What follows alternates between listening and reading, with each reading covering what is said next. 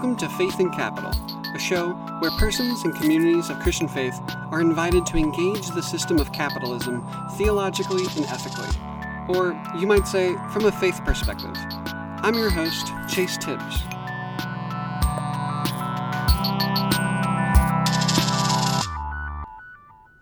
Yo, how's it going? Today is the day. We are wrapping up our first and greatest commandment of capitalism series. And I don't know about you, but I have personally learned a lot by asking how the first and greatest commandment of capitalism impacts employees, debtors, working class renters and homeowners, and even communities like the people of Puerto Rico. Good to be on the journey and in the struggle with you all. And just so you know, in the coming episodes, we've got several interviews with Christians who are committed to socialist and anti-capitalist struggles. We're going to be talking about faith, queer liberation, racism, some of the limits of liberal Christianity, and, of course, how Jesus might point us toward class struggle. Damn, I am so stoked. So I hope you'll listen in and invite others to tune in as well. But before we get started with today's episode, a huge thank you to the Patreon supporters who financially contribute to this work. For real, you are helping make past and future content available for other working class Christians, and I can't thank you enough. Y'all are wonderful, and if you haven't reached out to say hi in a while, I'd love to hear from you and hear about what's going on in your life these days. So yeah, hit me up on Twitter, Instagram, Facebook, or at faithandcapital@gmail.com. All right, let's go ahead and dive into today's episode because capitalism is killing the beloved creation. As creatures caught up in this infinite web of relationships that is existence, we must come to flourish together or we will increasingly suffer together. Here's what we're going to do in today's episode. Number one, for the final time of the series, I want to name the first and greatest commandment of capitalism. Then, I want us to think about a value which God sees in creation in the first creation story, goodness. Next, we'll talk about the primary way capitalism values all that God has created, named, and seen as good. And finally, I want to ground a vision of a cross-creature environmental solidarity in an interpretation of the first creation narrative. Let's get to it. Capitalism, whether it be a more private capitalism like we have in the US or a more state capitalism as we've seen in other countries, has a first and greatest commandment. And this ultimate commandment is to endlessly pursue growth, to maximize profits, to expand one's capital at all costs. The system of capitalism systemically forces individual capitalists, like our bosses, the major shareholders of our workplaces, the banks, auto lenders, and student loan financiers, to accumulate more wealth at the end of every quarter and every year than what they had started out with. It seeks infinite expansion in a very finite world.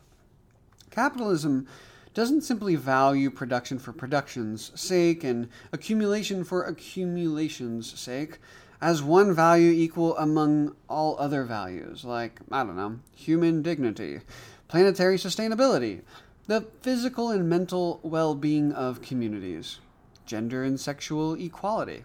No, it values production and accumulation above all other values. Profits are the primary goal, even if they come at the expense of our relational well-being. And because of this systemically induced drive for capitalists to constantly be accumulating more than what they had a year ago, or yesterday, or literally just a few nanoseconds ago, capitalism has increasingly expanded the parts of creation it commodifies. In this series, we've discussed how working peoples are forced to commodify their own labor power in exchange for wages so that they and their loved ones can survive. We've looked at how more and more of the most basic human necessities have been made available only through credit. We've talked about how housing has been hyper-commodified and is primarily produced in societies like the US so that financiers and developers and landlords can profit off our dependence upon roofs, running water, and heat. But underlying the commodification of human labor and human necessities, right, turning them into things that are bought and sold, is the reduction of nature, non-human creatures, in literally any part of the beloved creation, to merely being a means for the end of profit. Above all, that tree, that oil, those whales, that ecosystem, or even the entire planet is labeled valuable insofar as it is profitable. Nature's primary value is not based on how human beings might need to use it for survival. And it certainly is not valued as good in and of itself. Instead, its exchange value, right? What the commodity can be bought and sold for, is what is most important. Sure, it may have taken millions of years for the planet to create this thing we call oil. Sure, when you stop to think about what all had to happen for these giant pools of ancient liquefied fossils to form beneath the Earth's current surface, you really start to feel small and not as significant as we tell ourselves our last tweet or Instagram post was. But at the end of the week, the big oil industry can't be thinking about the sheer complexity and beauty and profundity, let alone any kind of divinely observed goodness that is found in this thing that lies deep beneath the Earth's soil. All that matters is the report at the end of the quarter that says profits have gone up. We made more money this year than we did last year. All life on this planet, every creature, every plant, every inch of soil and water, and now even every square inch of air above our cities, towns, and nations are being bought. Their exchange value is more important than any other value we might prescribe to them. This capitalist drive to commodify the entire planet would have us ask, what are the fish of the sea? What are the trees of the forest? What are the mountains of the world? Who are our neighbors but instruments through which we could produce and accumulate wealth? However, the powers and principalities behind the forces of capitalism are not the only powers with a perspective of nature. At the beginning of the book of Genesis, we have two creation stories. The first one starts with Genesis chapter 1 and ends with chapter 2, verse 4. The second creation story starts with chapter 2, verse 5 and goes through the rest of the chapter. Although I think they both have positive and negative implications about the relationships between creatures and creator, between humans and non-humans, and between humanity and things like plants, water, land, and sky, I want us to consider God's valuing of creation through the lens of the first creation story. Repeatedly, God observes a goodness about creation, and it is its goodness that God notices above all else. In the first creation story, God creates, God names, and God sees. Now, God doesn't just see creation in any old way. God doesn't see the earth, its vegetation, its creatures, as mere objects to be used in any way, for any reason. God doesn't see creation as something to be dominated or abused, let alone destroyed. Rather, God sees creation as good. And I want us to think about this goodness as a value. Goodness is the primary value of that which God has created. It's interesting. The waters are gathered so that the dry land can emerge. Then God co-creates with the land plants, seeds, and fruit. And it's then that the author says God notices, even observes creation's goodness. Same thing with the skylights and the birds and the great sea monsters and the creeping things of every kind. God speaks them into existence and co-creates the creatures with the waters, the skies, and the soil. But God always stops to observe its ultimate value, creation's goodness. And one thing that sticks out to me in this first creation story is that the Creator, right, the Spirit of God, values creation as good. Nature's goodness is something that must be seen. Now, it could be said that to see creation's goodness is to see nature through the eyes of God. Let me say it like this. To value creation as good is to see creation through the lens in which God sees creation, which means to see the waters, the lands, the skies, and all the earth's living beings in any other way would be a failure to see nature through the eyes of the Creator. This has implications we'll get to in a minute. But, as we all know, God makes one more creature at the end of chapter 1. God says to the other heavenly beings, or depending on how you want to translate it, the other gods, that they ought to make one more creature, a creature in their own image. Humankind is to be imaged in their own likeness. Imaging. It could be said that imaging is way more than a shallow copying of appearance. Imaging has real material consequences. It has political, social, and yes, even economic implications. For God to image humankind in the likeness of God is to make human beings representatives of the heavenly beings on earth.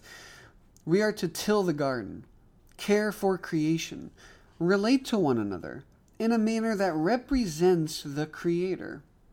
It is as if the creatures are to be incarnated by the Creator. When the other creatures, the vegetation and the rest of the beloved creation, experiences humankind, they should be experiencing the Creator. And if God sees above all a goodness of creation, then humankind, being imaged after the divine, must also see this goodness. The author tells us how we are to perceive the world. We are to perceive nature's goodness. Above all else, we are to value its goodness, value one another's goodness, value the other creatures and the lands and the waters' goodness, because when we value creation as being good in and of itself, above all other values, we can align our habits, our ways of being in relationship, our deepest desires and concerns with God's perspective of and love for this web of ecosystems. It's true. In the first creation story, humans are given dominion over creation. But I don't think we need to hear this as a rationalization for destruction, a justification for using the earth however we see fit. Being imaged in the likeness of God does not give us the freedom to destroy or exploit or annihilate the planet. That is not the God we are imaged after, although it is the God many Christians have come to embody and obey. It could be said that in the first creation story, God gives humanity the freedom to see the goodness of all creation. That is what we are free to do. This is not a freedom of individual choice. No, we are free to till the garden, free to care for the other creatures and one another, free to live in right relationship with the vegetation and the skies and the rest of the beloved creation. And of course, we are free to live in right relationship with our Creator. That is the great responsibility we have been assigned as creatures fashioned in the likeness of the life-giving God, who, unlike other gods of death and destruction, values nature as essentially good. Seeing the cosmos, how God sees it, has material implications for how we ought to live in this interconnected web of relationships. But the problem, as we all know, is that capital, in its obsession with expanding itself, in its idolatrous drive to endlessly grow and produce and accumulate more of itself, primarily sees creation not as something that is good in and of itself, beyond the realm of exchange value, but as something that should be used to produce profits. The creatures, who are primarily seen by the Creator as good, are primarily seen by capital as potential instruments of profit making. And this ultimate goal of capital, this prioritization of exchange value over use value, endless profit making over human needs and environmental sustainability, let alone any kind of divinely observed value outside of human use, is in tension with the goodness which the author tells us God sees. God does not measure or calculate or quantify the fruits or the sea monsters or the skylight's goodness. God observes the land and the waters and the creatures and says there is something about this vast web of relationships that is overflowing with goodness, and God sees it. I don't think it's that hard to read the first creation story as anti-capitalist, or in the least, anti-productivism. And if it's not already obvious, here's why. The God who creates names and sees creation as ultimately good, as fundamentally, if not essentially, good, could never allow its goodness to be destroyed in the name of profit, in the name of economic growth. You see, these conflicting visions of creation, one, seeing nature as good in and of itself, regardless of how humans use it or don't use it. The other, seeing nature as a means for producing monetary value, no matter the consequences, cannot coexist. If you prioritize a person's or a creature's or a natural resource's exchange value over its goodness and over the relational well-being of creation, you don't care how that part of nature ends up. Its well-being, your relationship with it, none of it matters. All that matters is that you end up with more capital than what you originally started out with. This contradiction of values has driven capitalism to wage war against creation, and therefore war with the Creator. Capitalism has pit creation against itself. It has compelled humankind, imaged in the likeness of the heavenly beings, to, on one hand, deny its responsibility to care for and defend other creatures and the planet.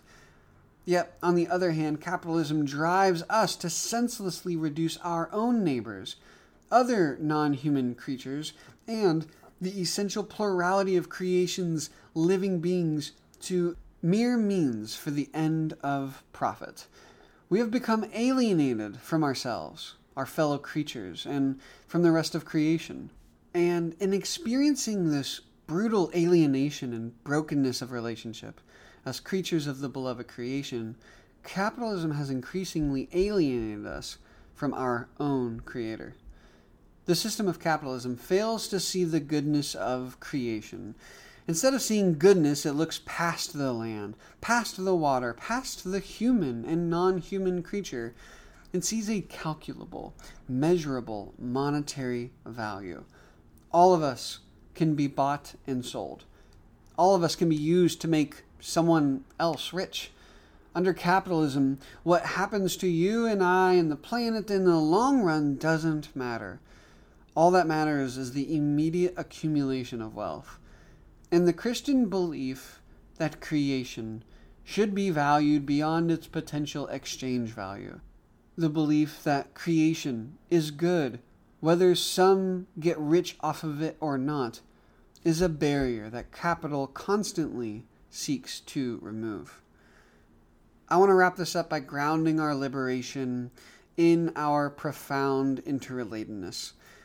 Human beings are creatures among creatures, created beings among the expanse of creation. Yes, we have been assigned the huge role of representing the God that sees existence as fundamentally good. But we are still creatures, just like non-human creatures and other living beings. We all come from the same soil, the same planet, the same dust. So something we need to consider is how our salvation, the redemption and liberation of humanity as a whole, especially those most vulnerable and exploited, is infinitely intertwined with the liberation of the rest of the beloved creation. We will flourish together, or we will suffer together. The fact that we are deeply interconnected with the rest of nature, simultaneously forming and being formed by all other creatures, means that there is no future for human beings on this planet without a commitment to environmental solidarity. A cross-creature, cross-ecosystem solidarity is needed if we wish to thwart the wounds and the agony and the degradation of God's creation that is yet to come. We will flourish together, or we will suffer together. But if humanity wants to remain the imaged creature on this planet, we will have to replace capitalism with a system that values creation as essentially and inherently good above all else. There is no more room, no more time for the principalities and powers of infinite productivism and ruthless exploitation on this planet. If we don't begin to defend the goodness of the beloved creation above its potential exchange value, as the author of this story suggests we do, our time on this planet will be shortened, and the imaged creatures will fail to represent the heavenly beings no more.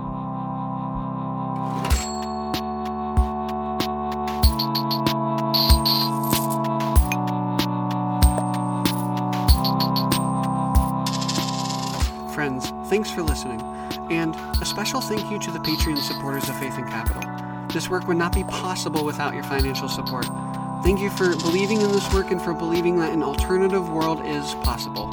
If you found today's episode meaningful, you can support Faith and Capital by sending an episode to a friend, posting it on your social media, leaving a review or rating on iTunes, or contributing a few bucks a month at patreon.com/faithandcapital. We'll talk soon.